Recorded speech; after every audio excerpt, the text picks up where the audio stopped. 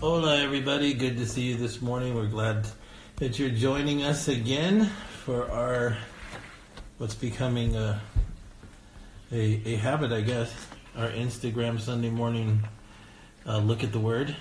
But above all, we thank our Heavenly Father for all He's done for us. Amen?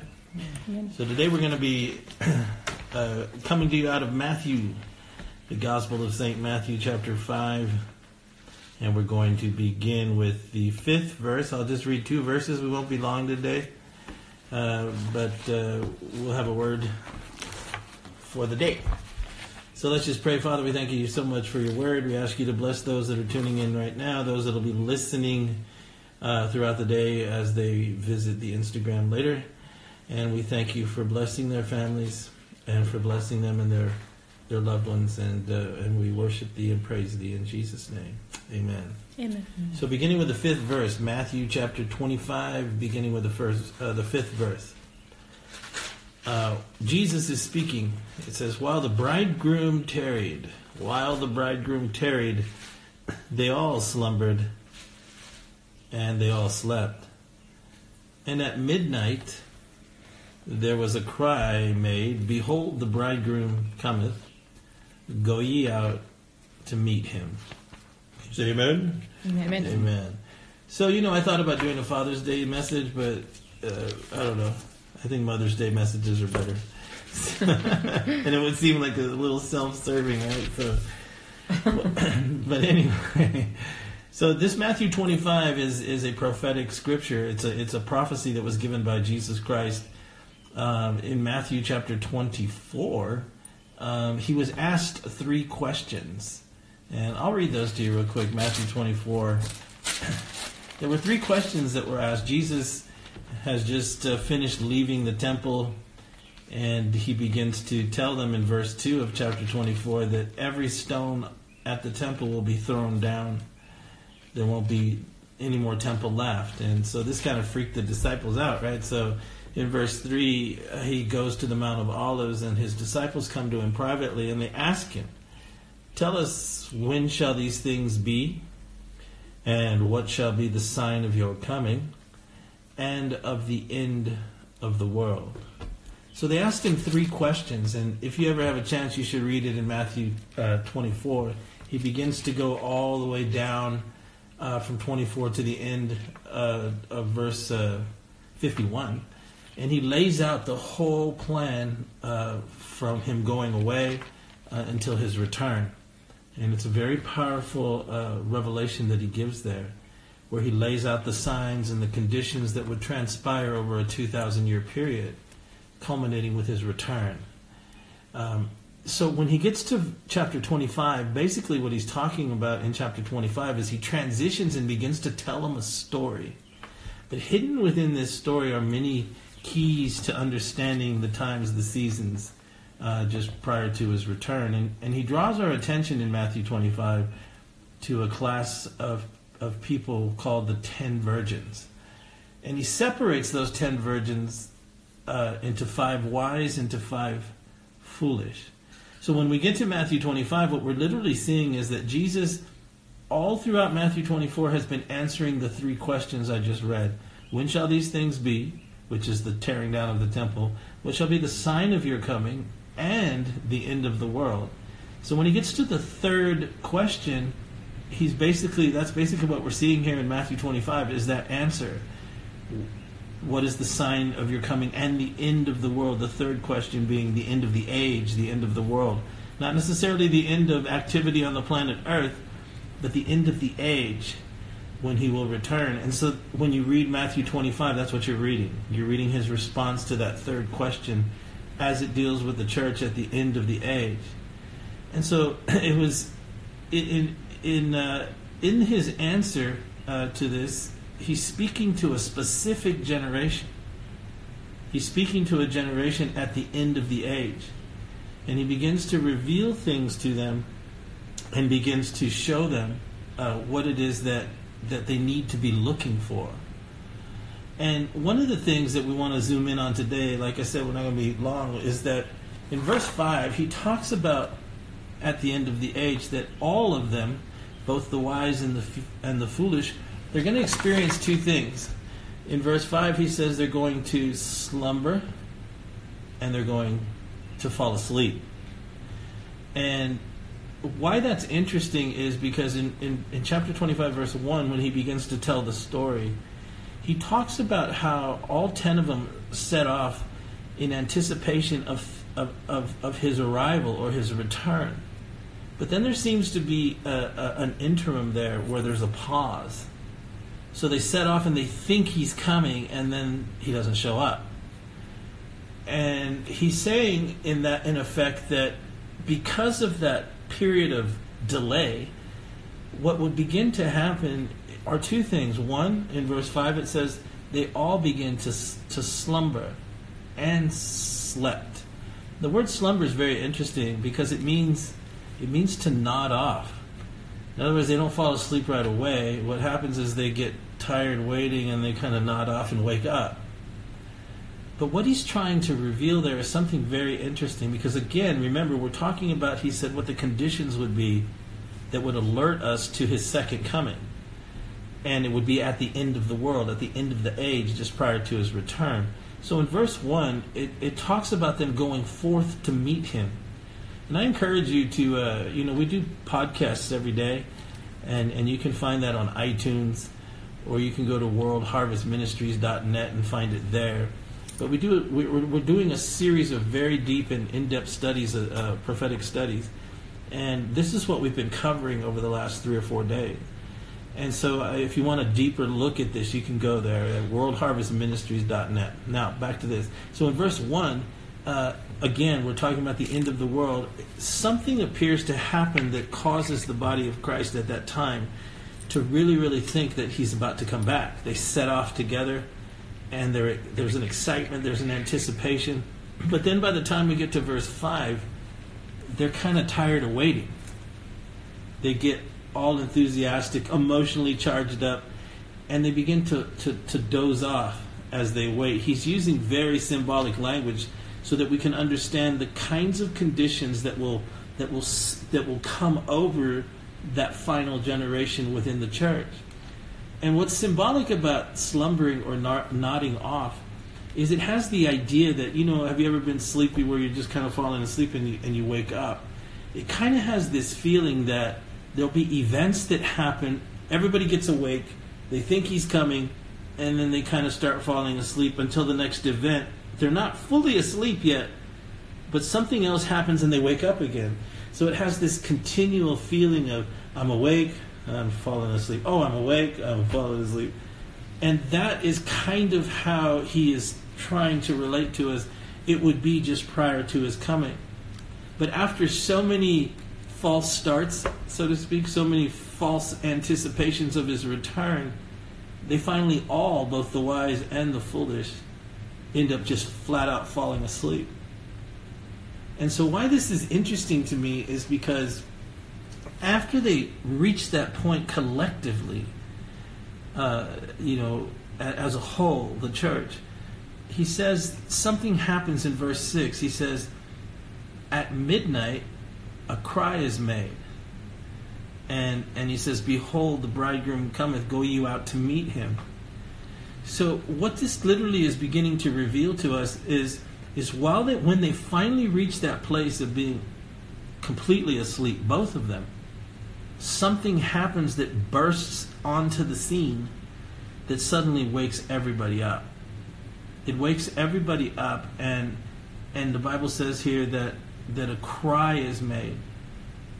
Now remember, it says midnight, that this cry happens at midnight. And in the Bible, midnight is very symbolic. It always portends a prophetic event. For those of you familiar with the Bible, when the children of Israel were about to be released from slavery, the famous, Red Sea story and all that, in the book of Exodus, it was at midnight that God had the destroyer come through Egypt. And it's very symbolic because the children of Israel were safe and were about to be set free. And so when Jesus uses the term midnight, he's trying to communicate to us and let us know it's going to be very similar. Midnight also represents the darkness that would come upon the face of the earth in the end of time. And while we're sharing this story is because we believe that Matthew 25 is a prophecy for our time. When we talk about verse 1 where it says that there's an initial setting off, there's an initial excitement about his return. If you know your history, you'll know that when we came into the 20th century, something very profound happened. We went from being over the last 1900 years of church history, basically coming into the 20th century, and for all purposes of reflection, there didn't seem to be any kind of real prophetic events taking place. But something happened in the 20th century right at the beginning. Those of you who know your history of the church history, there were two events that were very striking. One was in 1904 in Wales. There was a young man in Wales, England there.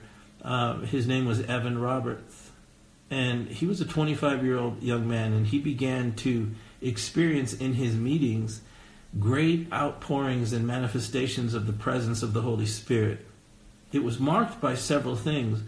One was the baptism or the infilling of the Spirit, and the second thing was, or the first thing really, was a complete awareness of one's need to get their life right with God.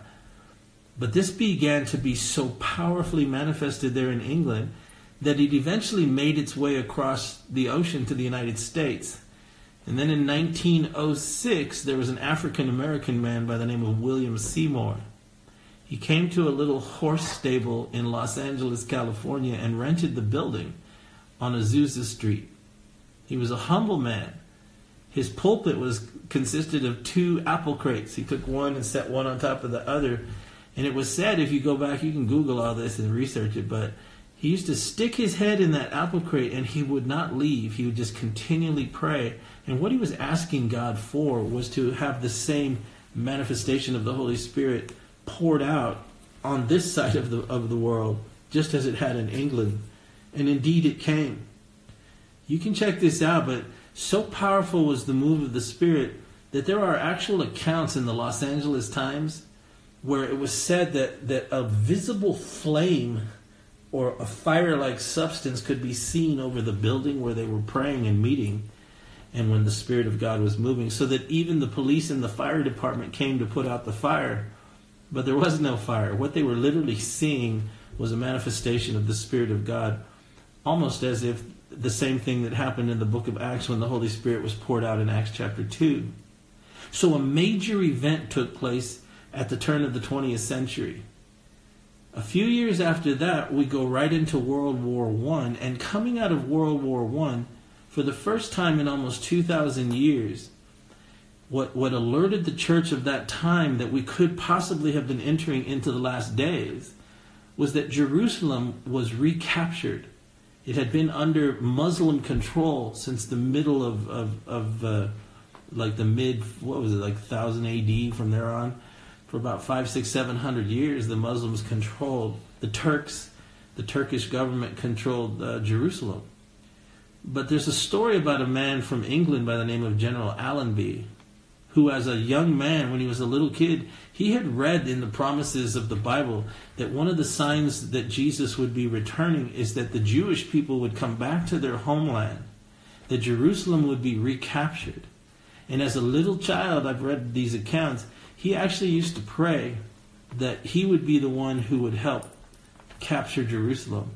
And all those years later, indeed, God had heard his prayer, and he was a general of the British forces that came into Jerusalem and actually recaptured Jerusalem. And for the first time in almost 2,000 years, Jerusalem was taken out of the hands of Islam, and it had been brought into the possession of the Christian West. It would only be about a year later when that famous declaration would be made, the Balfour Declaration, that for the first time in over 2,000 years, the Jews were going to be allowed to return to Palestine. And so it began, the migration of Israel back to her homeland after 2,000 years. It had never happened before like that. It had been 2,000 years since they had been scattered. Remember, in AD 70, the Roman government and her forces came down into Jerusalem and destroyed the temple. Over 1 million Jewish people were crucified on crosses. And they said that they ran out of wood making crosses. So steep was the penalty that they paid for rejecting the Lord Jesus Christ as their Savior. For they wanted nothing to do with him. And as a result, when they took him to Pilate during his trial, if you remember your history, Pilate asked them, "Who would you have me release to you, Barabbas or Jesus?" And they cried for Barabbas. And they gave the Son of the living God over to the Roman government, and the Roman government indeed crucified him. And he said, "I am not guilty of this man's blood." And the leadership of the Jews of that time cried out loudly, saying, "Let his blood be upon us and upon our children." And so it was done. And the prophecy that Jesus had given in Matthew 24, verse 2, where he told the disciples that as a result of that, the entire temple would be destroyed not many years after that. And indeed it was. 40 years later, when the Romans came down and burned the city and tore the temple structure down stone by stone. And from that point on, the prophecies that had been given all the way back in Deuteronomy by Moses, even before they went into the promised land, that they would indeed forsake God and turn their back on him. And as a result, he was going to scatter them to the four corners of the world, which is what he did. They completely lost their identity as a nation state, and they became infiltrated in all the nations of the world. They became intermingled with them. So the great miracle that alerted the church at the beginning of the 20th century that something profound was happening was when Allenby came into Jerusalem and recaptured Jerusalem, and then the Balfour Declaration of 1918, for the first time in 2,000 years, the nations of the world proclaimed, and at that time the Great British Empire proclaimed, that the Jew could return to what was once his homeland in Palestine. And so the prophecies began to be fulfilled. And for the first time in 2,000 years of the Christian experience, or the development of the Christian religion across the world and the West in particular, they became excited because they understood the prophecies. And it's much like what Jesus was revealing. There was going to be an event that would trigger an anticipation. He must be coming. He must be here. And that's what happened to the early church of the 20th century. The fact that Jerusalem had been recaptured, they immediately anticipated he must be coming. And they knew the prophecies. But see, he goes on in verse 5, like we started talking about, saying that something was going to happen and they would begin to slumber and sleep. See, the early enthusiasm, the emotion of seeing prophecy fulfilled in their time, 1906, 1918, 1919, it caused them to think Jesus is just going to come at any second now, because that prophecy was huge. But it didn't happen. And so their emotion gave way to a reality that maybe we don't have this quite right. And they began to nod off, as Jesus describes it. Rather than remaining awake, they began to lose interest.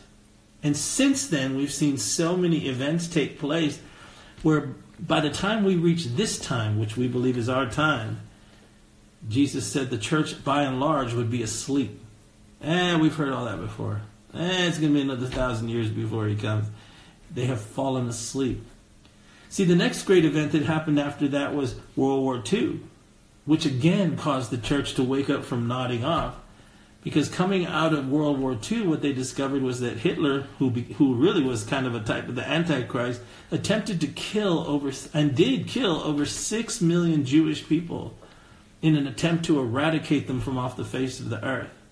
And we don't have time to get into the satanic power behind that and why Satan was trying to do that, other than to say this.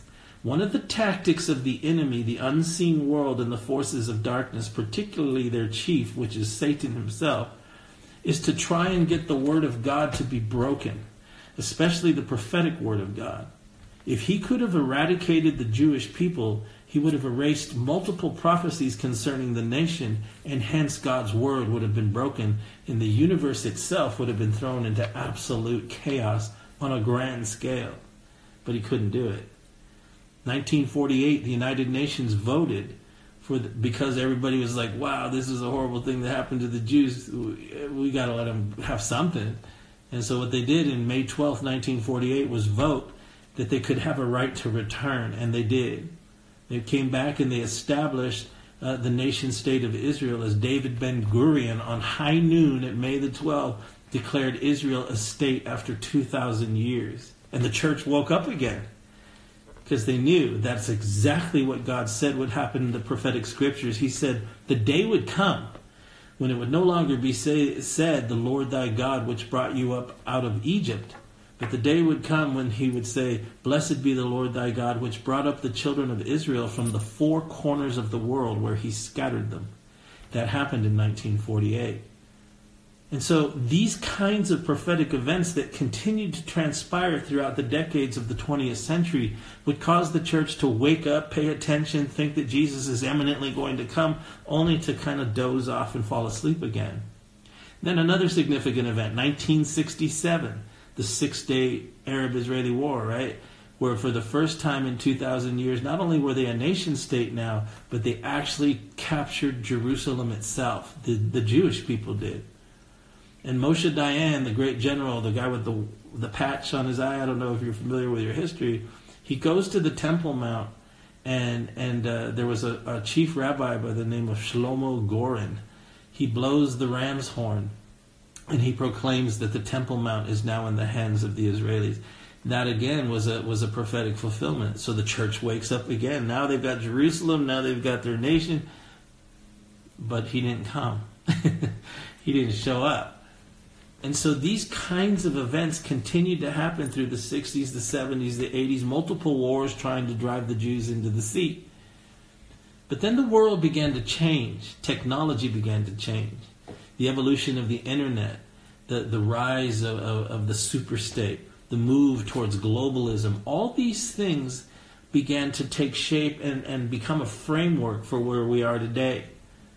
And if you remember, those of you who are alive or old enough to remember September 11, 2001, as we crossed into the 21st century, by and large, the church had evolved and become nothing more than a prosperity preaching, hyper-charismania, crazy signs and wonders kind of thing. No more emphasis on the prophetic scriptures, and really no more Bible preaching. And the Christianized West began to fall away, especially in Western Europe, to where now most of their churches are empty. And the average age of people gathering on a Sunday morning service in England, for example, is about 80. But when we come to the United States, which is supposedly the largest Judeo-Christian society in the planet, and it was for many years, it's not anymore. What we saw was a transition begin to take place. Rather than looking for the imminent return of the Lord Jesus Christ, what began to happen was we began to become more myopic, more a centralized, philosophical kind of community gospel, where Jesus and the requirements of the cross and repentance and turning from our sin became less and less emphasized. To now you go to most churches and you don't even hear Jesus mentioned, and let alone have a scripture read from your Bible. The church has fallen asleep. And that's what he said would happen. That they would go from that position of anticipation, waking up, to eventually just being dead to it, numb to it, and they would fall asleep. But then something happened. September 11, 2001. The world shifted and was changed in a dramatic way that way. As the two towers were struck and they came down to the ground and the Pentagon was struck, the whole world changed. And in a matter of a couple days or a couple months, we were sending troops into the Middle East. And the whole world has changed since then. The rise of terrorism, the violence that we see, and all the other things that began to transpire. But couple that with the destabilization of cultural norm and the rise of everything that is the antithesis of what the Scripture says we're supposed to have as foundational truths within a society in order for that society to be blessed, especially across the West. Because that's what we're really talking about here, because what he's identifying, what we were reading today, was these are going to be the predominant, preeminent signs that you have crossed over into that. And that's why we go from a position of being absolutely asleep, he says, to suddenly something is going to happen. He called it midnight. And he said it's really a reflection of the darkness of the hour in verse 6. At midnight a cry was made. And literally what that means is that something piercing, something dramatic was going to happen on the planet that would take a sleeping church and shatter its illusion and wake it up. I think it's quite possible, brothers and sisters, that we have seen that happen. As we crossed into 2020, the entire planet has changed. We've been talking about it for weeks now, those of you who've been hanging out with us. The 2020 went from, New Year's Eve parties around the world and fireworks to, my goodness, 6 weeks later, the whole world is under lockdown. And the United States finally made it official on March the 19th. And our whole paradigm, a word everybody likes to use nowadays, the whole thing shifted. And suddenly the world that we woke up into was no longer like it was for the last 2,000 years, basically. And in our lifetime, have we ever seen anything like this? And our nation, as I focus now on the United States, and the church within it, had absolutely no light, especially the leaders of the religious ruling class, the hyper-charismatic Pentecostal elite that drive the Christian media around the world.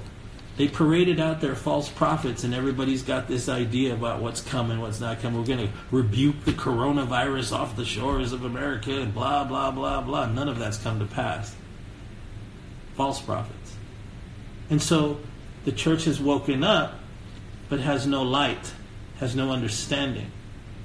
But see, it's this cry that shatters, kind of like a glass ceiling that's hit with a rock. I mean, it shattered all around us. And the norm, the cultural norm that we had up till this point has completely shifted. Everything's changed. Then we hit Memorial Day. And everybody's like, okay, especially here in America, okay, we can go out and party now. Let's go to the beach. Let's go hang out at the pool. Let's just, forget social distancing, whatever. I'm not gonna argue all the theories about this virus and stuff. But we were only out of our houses for 3 days when we entered into the George Floyd situation.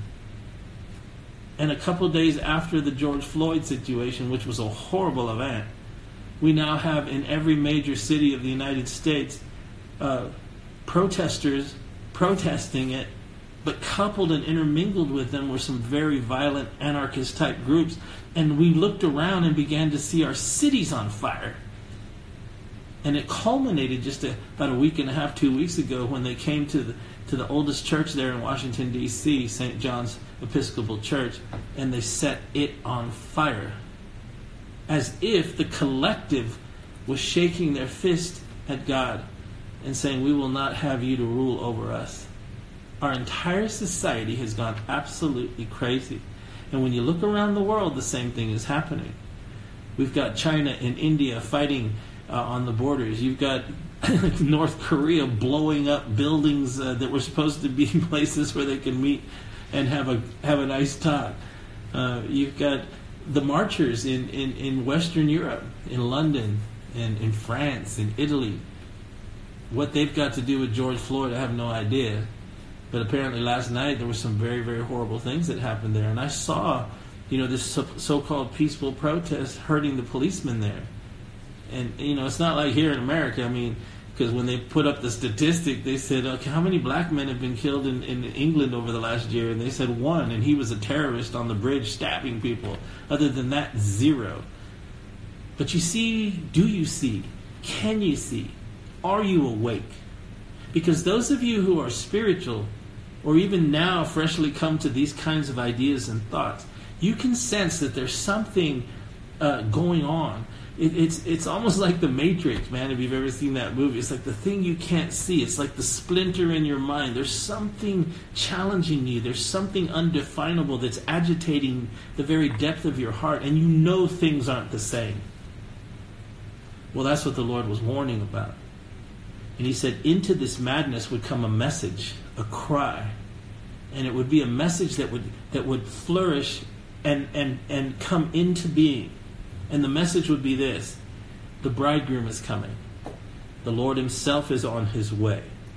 And it's different than any other time before it, because this message is going to cause a separation between the true and the false, between the wise and the foolish, between those who have oil to light their lamps and make sense of the darkness that has been gripping the world, and those who have no idea and no clue. A cry is made. It's a forceful declaration that the coming of the Lord is drawing near. I know you don't hear that much anymore. But also think about this. The Lord seems to be implying that the modern church's preachers, they don't have that message. It's why the congregations are asleep. It's why the people have no light. If they go to the Bible, they don't even know where to look. They haven't been taught. They haven't been told about the Spirit of God. They haven't been told about prayer. They haven't been told about all the principles of the Word of God. And let alone now, when we really need light and understanding as to what is happening, the religious elite are stunningly silent. Your favorite preacher has nothing to say. Suddenly their messages are like cotton candy, empty, vain promises. How many more times do I have to give them $100 in the hopes that I'm going to get 1,000 back? I mean, this is insanity. Or my best life now? Seriously? There's 40 million people in this nation unemployed. And how's that philosophy working out for you now? And I'm addressing those who preach that kind of stuff. But Jesus said the way you're going to make a distinction in this time and this hour as to what is true and what is real is that the focus and the attention is going to draw you away from that which has always been and the compromised church to a real message that begins to bring clarity, insight, and revelation to the times that we're living in. And it'll be marked by a forceful declaration that Jesus Christ indeed is coming. And so that's basically what our message is today. He says in verse 6, behold, the bridegroom is coming. And then he says this, very interestingly so, he says, go ye out to meet him. Now this is where some of you are going to have a hard time and you probably won't even like what I'm about to say. But it's at this midnight hour, it's at this declaration that the return of the Lord is imminent. Are you setting a date, Marty? No, I'm not. But I am saying that, and again, these Instagram meetings that we have, I can't really dig deep into the Word here. I'm trying to give you principles in the hope that it'll spur you and motivate you to go search the Scriptures yourself, and you'll begin to see a picture emerge that undeniably declares that we are, if we're not in the last of the last days, well, we've gotten to the door and our hands on the knob. I mean, we're there. And there's something interesting he says here. He says, when that time arrives, he says, you're going to have to go out. If you want to know the Lord, you're going to have to go out. What does that mean? That means that the religious games that we've been playing, the whole structure, the whole megachurch movement, the whole theatrical Christian personality, or the latest fair-haired, tap-dancing, gel hair wearing, tattooed preacher that you see on TV, that has nothing to say, and that whole trip, man, that isn't God. And Jesus is saying it'll be a snare to you. And it's the events, the prophetic events that begin to unfold that are going to separate. And if you want to know him, you're going to have to leave that whole vibe and lay a hold to him, the real him. And that might mean that it's just you. You can find God under a tree, man. You don't need to go to no building. It's probably, it's almost impossible to find a great place of fellowship anymore. That doesn't mean they're not out there. But he's saying you're going to have to leave that whole system that puts you to sleep to begin with. But if you do, light will be given. Trust the voice in your heart, because that's the Holy Spirit. And turn to him. Because the days are going to get worse. They're not going to get better. We're not going to go back to normal. These guys behind the scenes, everything that you see, the move towards globalism, the move towards the destabilization of the economy and the coming together of a one world economic system, a one world ecumenical religious system, a one world political system, all of this has been spoken of in the Word of God as what is coming. And right now, that is what we are seeing here in this country. Over the weekend, over the last couple of days, they gathered in multiple cities and they began to tear down statues and they culminated in Oregon, I believe it was, where they took down George Washington. And I don't want to argue with you about history and Black Lives Matter and all that kind of stuff. Because if you've been following me, you know I've stood up for these children that really have no direction. They really don't. They're looking for a cause, man. And I'm not speaking politically here.